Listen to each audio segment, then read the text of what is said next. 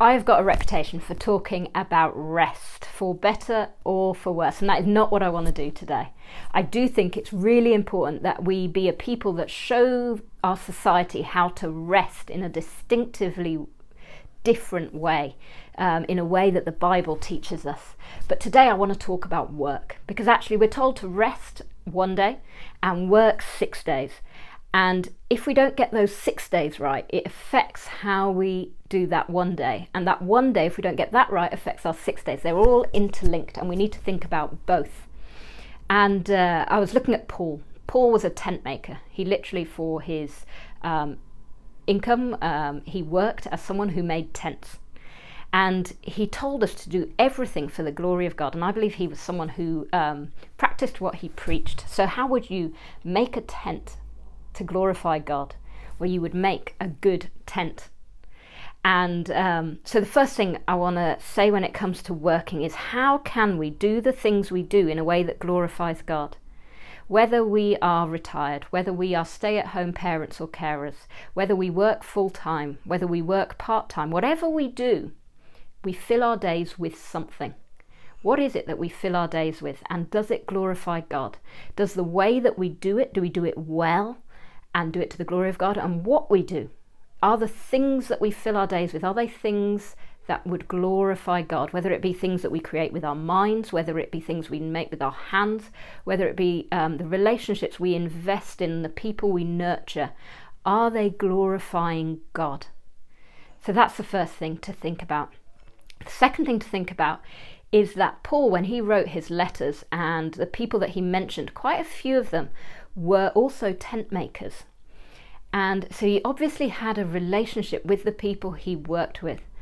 And I wonder how our relationships are with the people that we work with, or the people that we see as we are working, whether it be that we are gardening and chatting to our neighbours, whether it be that we are working and we're chatting to our colleagues or to our students, whether it be our kids that we are nurturing and bringing up, whether it be fellow parents that we see. Whatever it might be, how are our relationships with those people? Are they relationships that cause those people to say, I want to come along with you for more than just this work? I want to be involved in the rest of your life as well. Are we inviting those people into more than just our work? Do they feel that they could come alongside us in our community of people that follow Jesus? Do they want to join us? Are we encouraging them and enabling them to come alongside, to join us in all of that? Are we explaining? Are we having helpful conversations? Whatever it might be tiny little things that cause them to question things. It might be the example that we set in the way that we do our work. It might be in something dramatic, but it might not be. But over time, are we committed to those relationships with the people that we do life with on those 6 days where we're working, whatever it is that we are filling those days with, those people that we interact with, whether it be the cashier down the road at the shop, whatever it might be? Are those relationships something that would glorify God? And then thirdly, Paul was someone who was a tent maker, but he also invested a lot of time into gathering with other Christians, into investing into those relationships, into teaching, equipping, and just being with those people. Are we people that are working at our relationships with other Christians, at encouraging other people, at being there for them, at being someone who is just there, that is reliable to be there with a smile on our face that makes all the difference to the other Christians around us, that encourages them to then do good work? Whether it be, recently I've loved seeing people at the live streams afterwards, just chatting with them out on the road, and it's not always something significant. Sometimes there's something deep and meaningful, but a lot of the time it's surface things. It's a bit of banter, it's a bit of encouragement, it's a smile, someone who just smiles at me as I pass by. And it's so encouraging to see people in the flesh, and that's been difficult over the past year, and we found creative ways to continue to gather and to create a sense of community, but it's not been easy, but we can do it again now.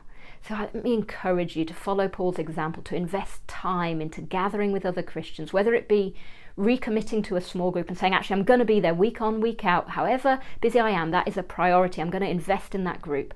Whether it be saying, I'm going to go along to a live stream, even though it's easier to watch it at home. I'm going to go along because I want to invest in these other people who love Jesus. Whether it be saying, I want to join a small group because I wasn't part of one before, but actually I want to invest in this community. Whatever it might be, let me encourage you to get alongside other Christians and to encourage them. And then lastly, we wouldn't do any of this in a distinctively different way, in a biblical, in a Christian way that stands out as different and as something attractive to society, if we weren't being molded by something different. And so let me encourage us all to work at being people that are grounded in God's word, that are digging deep. And again, this has been something that's been difficult over the last year, and I hold my hands up that often I have felt like I've been scratching the surface and not going as deep. It's been more difficult to engage in that way. But as we go forward, let's recommit. Let's be a people that work at getting drenched with God's word, that look at how it applies to our daily lives, that make decisions based on it, that read it regularly, that chat about it with friends, that study it with a small group, that listen to Donald's sermons, whether it be on YouTube for now or as we come back together as services. Come and listen and apply it to our lives.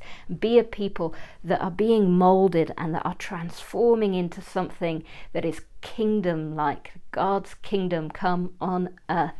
Let's be a people that are molded by that and that are working towards that. It's so lovely to be able to do that in person again. I met up with someone for coffee this morning and we just read a bit of the Bible and chatted about it. Nothing that needed a theology degree, but just talking about what stood out to us, talking about what sounded a bit funny, talking also about how that will affect how I do my life this week and what I see as important, what my priorities are, based on what I've read in God's word.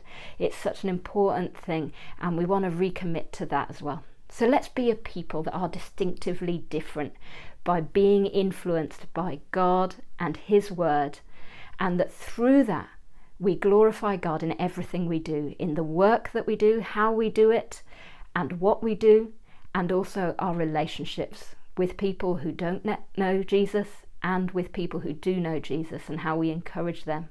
Let's be a people that are distinctively different in our rest, but in our work as well, through all the 7 days of the week.